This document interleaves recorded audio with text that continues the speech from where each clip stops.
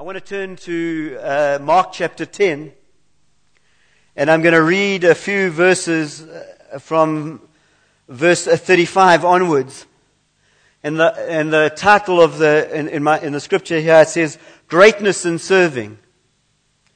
Verse 35, Then James and John, the sons of Zebedee, came to him saying, Teacher, we want you to do for us whatever we ask. And he said to them, What do you want me to do for you? They said to him, Grant us that we may sit, one on your right hand and the other on your left hand in your glory.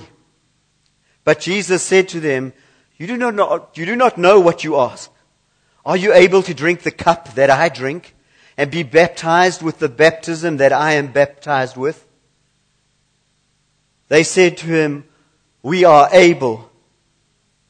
So Jesus said to them, You will indeed drink the cup that I drink, and with the baptism I am baptized with, you will be baptized.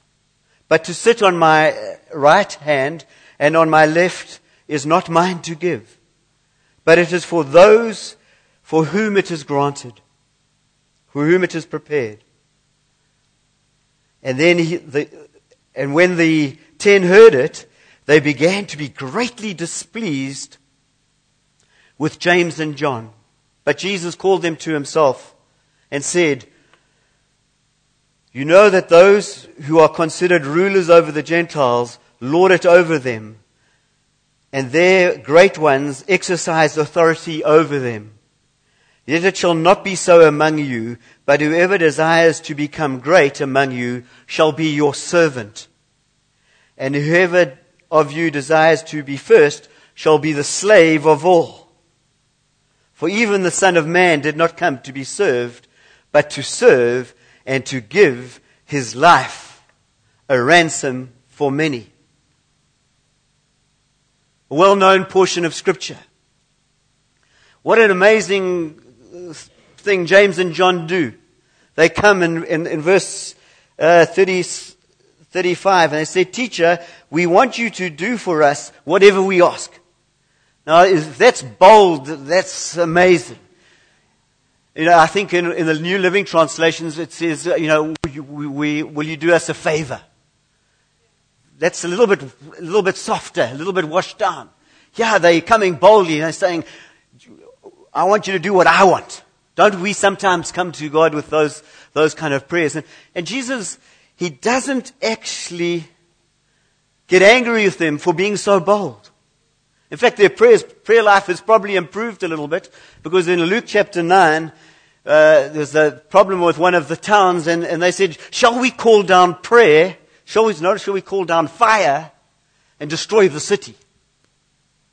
That's the kind. These guys are bold in their prayers. They are asking Jesus. And sometimes we pray like foolish prayers. Sometimes, and Jesus, this is a bit of a foolish prayer.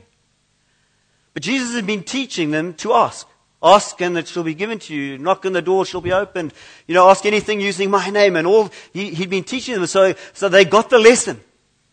They were asked. They were bold. And you and I need to be bold in our asking. And if we ask amiss, the Lord will put us right. And so the other disciples are bleak. They're bleak. Yeah, John and James have asked this thing.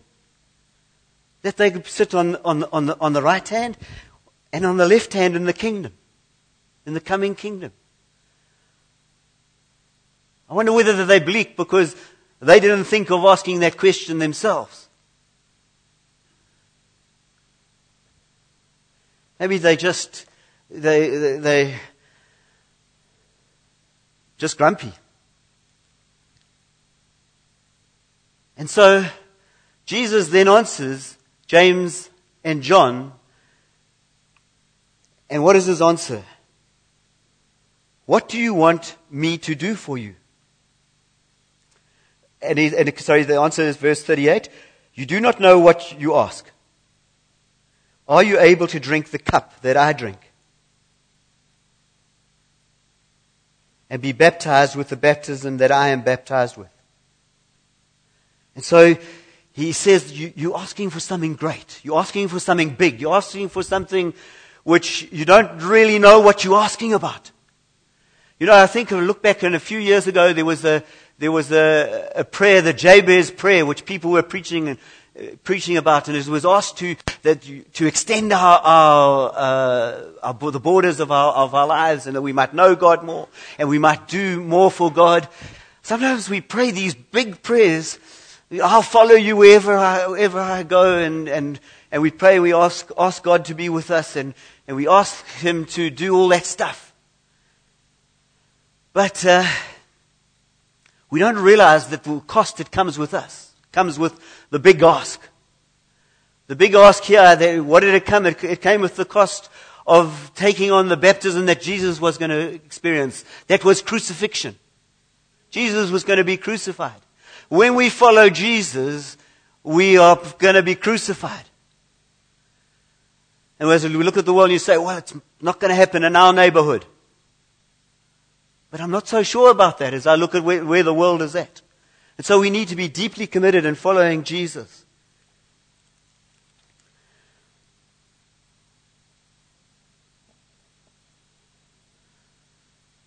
So what are they asking?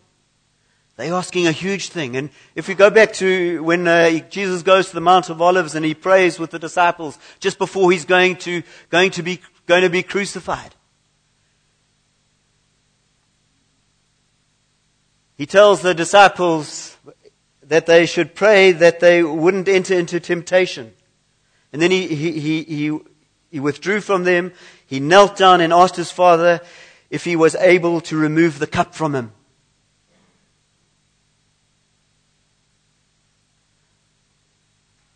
Jesus chose to live with the limitations and restrictions of a human being. And he sweated blood. And he was, in his humanity, he wanted this thing to be taken away from him. He didn't want to go to the cross. We sung about the cross in most of the songs today. And Jesus didn't want to go there, but he said, not my will, but your will. We've got to say the same today. Not my will, but your will. In everything in our lives. In every instance in our lives. And so Jesus went and prayed, and he was in sorrow. He was in pain. But the disciples, they weren't quite sure what was going on, and they'd been asked to pray that they wouldn't enter into temptation. And what did they do? They fell asleep. You fall asleep when you read the Bible. You fall asleep when you pray.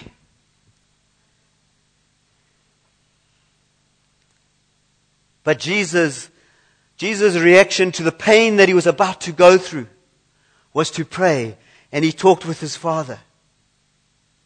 And it was very exciting. What happened was his Father sent him an angel to strengthen him and to look after him. And we need the angels to come and strengthen us in our times of pain, in our times of sorrow. What do you and I do with pain and sorrow? What do we so often do? Well, in many ways which we avoid pain. Some of us eat more. Some of us sleep. Some of us go to the mall and spend more money, which causes more pain because you've got to pay it back eventually. Jesus' reaction to pain is to pray. Our reaction to everything, we need to be a people of prayer. Malcolm Hedding said that last week. And so in every situation, we need to be a people of prayer. I'm talking to myself.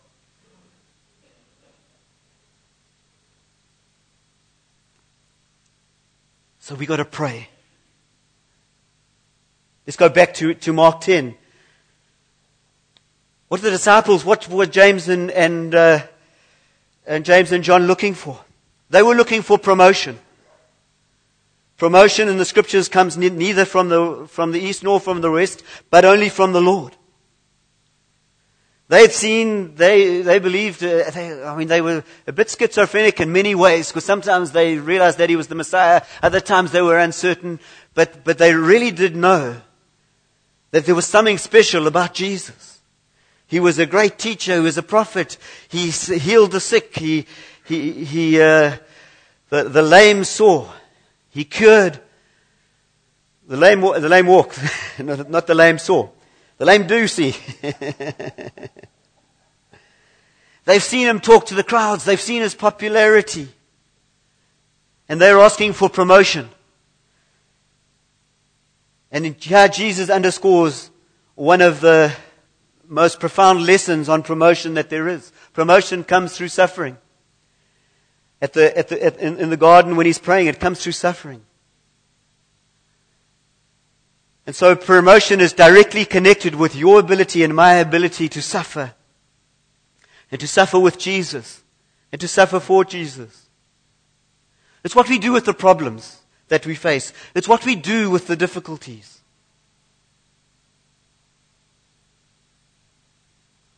The promises of God, I love the scriptures. And Psalm something or other 37 says, delight in the Lord and He will give you the desires of your heart.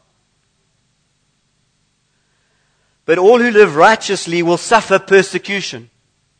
I want you to put that on your fridge. All who live righteously will suffer persecution. Amy's boyfriend, Keegan, is wanting to live righteously, and one of the things he thought he would do was obey the speed limits. Now that's quite a thing to do. And going down Springside Road, the speed limit is 40 kilometers an hour, which is almost going backwards. So now he's made this commitment to the Lord that he's going to do this, and he's driving down the road and he gets hooted at.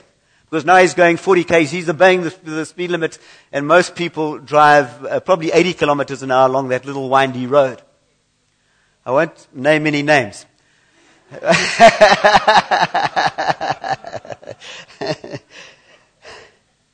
But so he got hooted at, and he said, yay, I'm being persecuted for righteousness' sake. But that's what, when we walk with Jesus, we're going to be persecuted. It's not the popular thing. It's not popular to do what Jesus said in the modern world.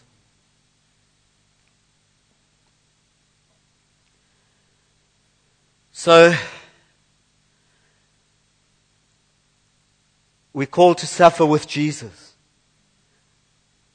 You know, earlier in that we've done a series on finances. Earlier in Mark 10, Jesus makes a statement about finances. He's teaching them how hard it is for a rich man to enter into the kingdom of heaven. And Peter says, I've left everything to follow you. And Jesus says, I'll add 100 times as much into your life. So he says he's going to promise great things. He's going to bless us with more than we can handle. Poverty is not kingdom. And neither is wealth. Wealth which makes me independent from God is not kingdom as well. Jesus says, I will add back to your life 100 times what you left with persecutions. I mean, he's not a great marketing person, Jesus. This is a marketing disaster. You know, buy this product and you will die. You're not going to get too many people. That's what Jesus is calling us to.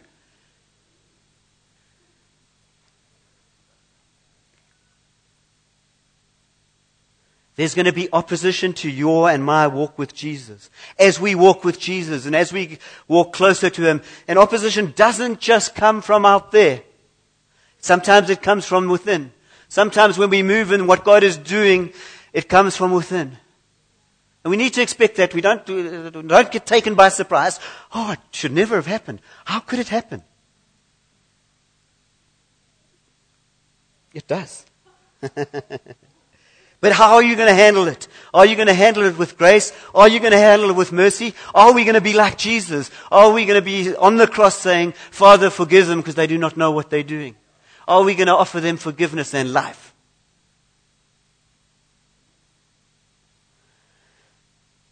So that's enough of suffering, I think, for this morning. That's how I've have people walking out any minute. So let's go to verse 42. But Jesus called them to himself, and he said, "You know that those who are considered rulers over the Gentiles lord it over them, and their great ones exercise authority over them. Yet it shall not be amongst you, but whoever desires to become great among you shall be your servant. And whoever of you desires to be first shall be the slave of all. For even the Son of Man did not come to be served, but to serve and to give his life a ransom for many." So Jesus now is radically changing the disciples' view on what the kingdom looks like. They were thinking the kingdom was going to look like a hierarchy of rulers and kings, and you get you're in charge of this, and you lord it over people, and you tell people what to do because you're the senior pastor, or you're directive. And Jesus says it's not like that at all. He says, you come and serve. If we see in John chapter 3, maybe I can just turn there quickly. Let's see if I can find John. Okay. John 3, John 13. I'll get it right just now. Verse 3. So Jesus is about to wash his disciples' feet, and he says, Jesus, knowing that the Father had given him all things into his hands, and that he had come from God and was going to God, rose from supper and laid aside his garments and took on a towel and served them. Radical. They weren't expecting this. The King of Kings, the Lord of Lords, he's been eternally with God. The whole Trinity, the Father, the Son, and the Holy Spirit had this wonderful time for centuries and centuries. They had planned creation. They'd all this plan, and here Jesus shows what the kingdom is like, and the kingdom is serving. So the question you've got to ask yourself today is, where do you want me to serve?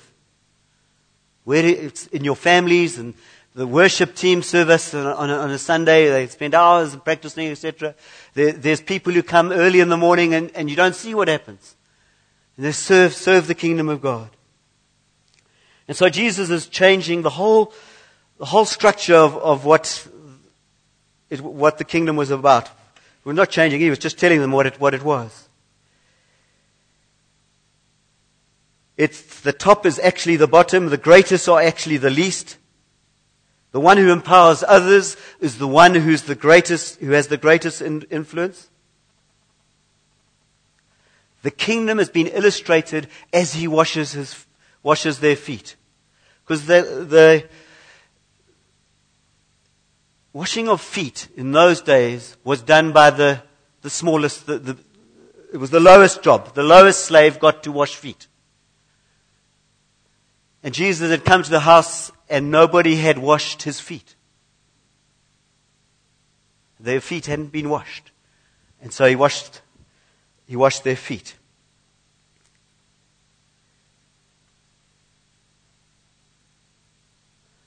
In John 13, let's just have a look at a couple of things quickly. I don't want to belabor the point.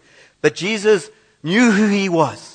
He knew he was the Son of God. I don't know when he knew he was the Son of God in terms of his earthly existence. Was it when he got baptized, when he said, "This is my beloved Son who I'm well pleased with"? Did he know it when he went to, as a youngster, when he went to he stayed in the temple and he said, "I'm about my Father's business"? Did he know that he was God's Son from early on? I'm not sure, but what he's saying here is he knew where he was from. John chapter 3, knowing that the Father had given all things into his hands and that he had come from God and was going to God. So he knew a few things. Firstly, he knew that he had come from God. He knew his identity. Do you know who you are today? You are a child of God. If you have given your life to Jesus, you are a child of God. You are a prince or a princess.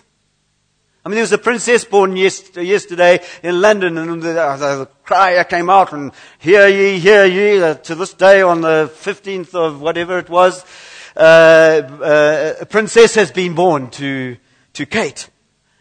What an exciting event.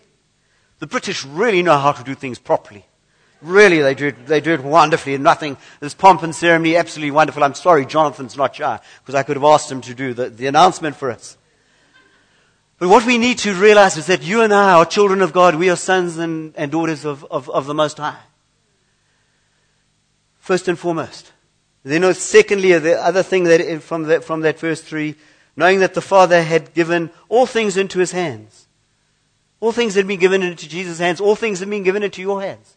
Jesus never operated from lack. Oh, how am I going to do this? I haven't got enough. They needed to pay tax. He got the fish to swallow up a coin. I wish we could do that one. Yeah, I haven't tried. Yeah, maybe we should. And so he never suffered from lack. He always talked with his Father. The key to Jesus' life was he talked to his Father. And sometimes I look at my life and think, I'm rushing around, and I've got appointments and meetings, and got to get up and do this and do that, and rush into the day and not even talk to my Father, and try and do a whole lot of stuff in the flesh, without actually just spending a little bit of time and just communing with my Father and saying, what have you got for me today? What hope? What hope can I bring to somebody who needs hope? And let me tell you, the world needs hope out there. So we've been given everything that we need, and he also knew where he was going. It's really important that we know where we're going. Our eternal destiny is with him in heaven, and the new heavens and the new earth.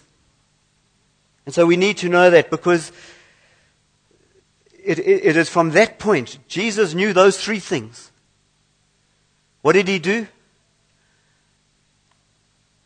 He took a cloth, a towel, and he went and washed feet.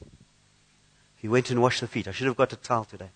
Could have washed your feet, Gareth. Bless you. Bless you. Because he knew who he was. His identity was secure, and he operated out of the fact that he was the Son. He was a son. He wasn't actually a servant. He was a son. But he was a servant as well. So it's like kind of, some people say, well, you keep preaching on that you sons and daughters and princes and, you all these royalty and all that kind of stuff. And you don't talk about serving and laying down your life. But when we know who we are in Jesus, that is when we're going to serve. We're going to serve them whether we are a headmaster of a school. We're going to serve whether we take a choir to, where did you go to Bloemfontein last week? Where did you go? Yeah, so that's part of how we serve people, how we love people, how we bring Jesus into that situation. You and I are called to serve and love. And we do it because, first and foremost, we are loved. You and I are loved. If you remember nothing else that I said today, remember today that you are loved. That you are loved. And because of the love that Jesus has for you, you will be compelled to go and share the good news. Because we are royalty, because we are we are princes, and it's just so wonderful. As you get up tomorrow morning, I want you to say, I am a prince, I am a princess, I am a child of God. I bring grace wherever I go. I bring forgiveness. I bring life of Jesus. I bring whatever it is to your community, to your office, to the school, to your university. You bring Jesus, so you bring hope. If anybody doesn't know Jesus here today, I want you to give your life to Jesus. And we're going to close in a song. I think, yeah. And we're going to sing, we're going to sing a wonderful hymn. Crown him with many crowns. I want us to lift the roof right off. And if anybody has not given their hearts to Jesus, I want you to come forward during the singing. And if anybody just wants to pray for anything, I want you to come and we can bless you. We can bless you. If you're struggling today and you don't understand that you're a child of God, if you don't understand the implication of that, I just want to pray and bless you. I want to lay hands on you and say, just receive what God has got for you. Just what the Scripture says about you is true.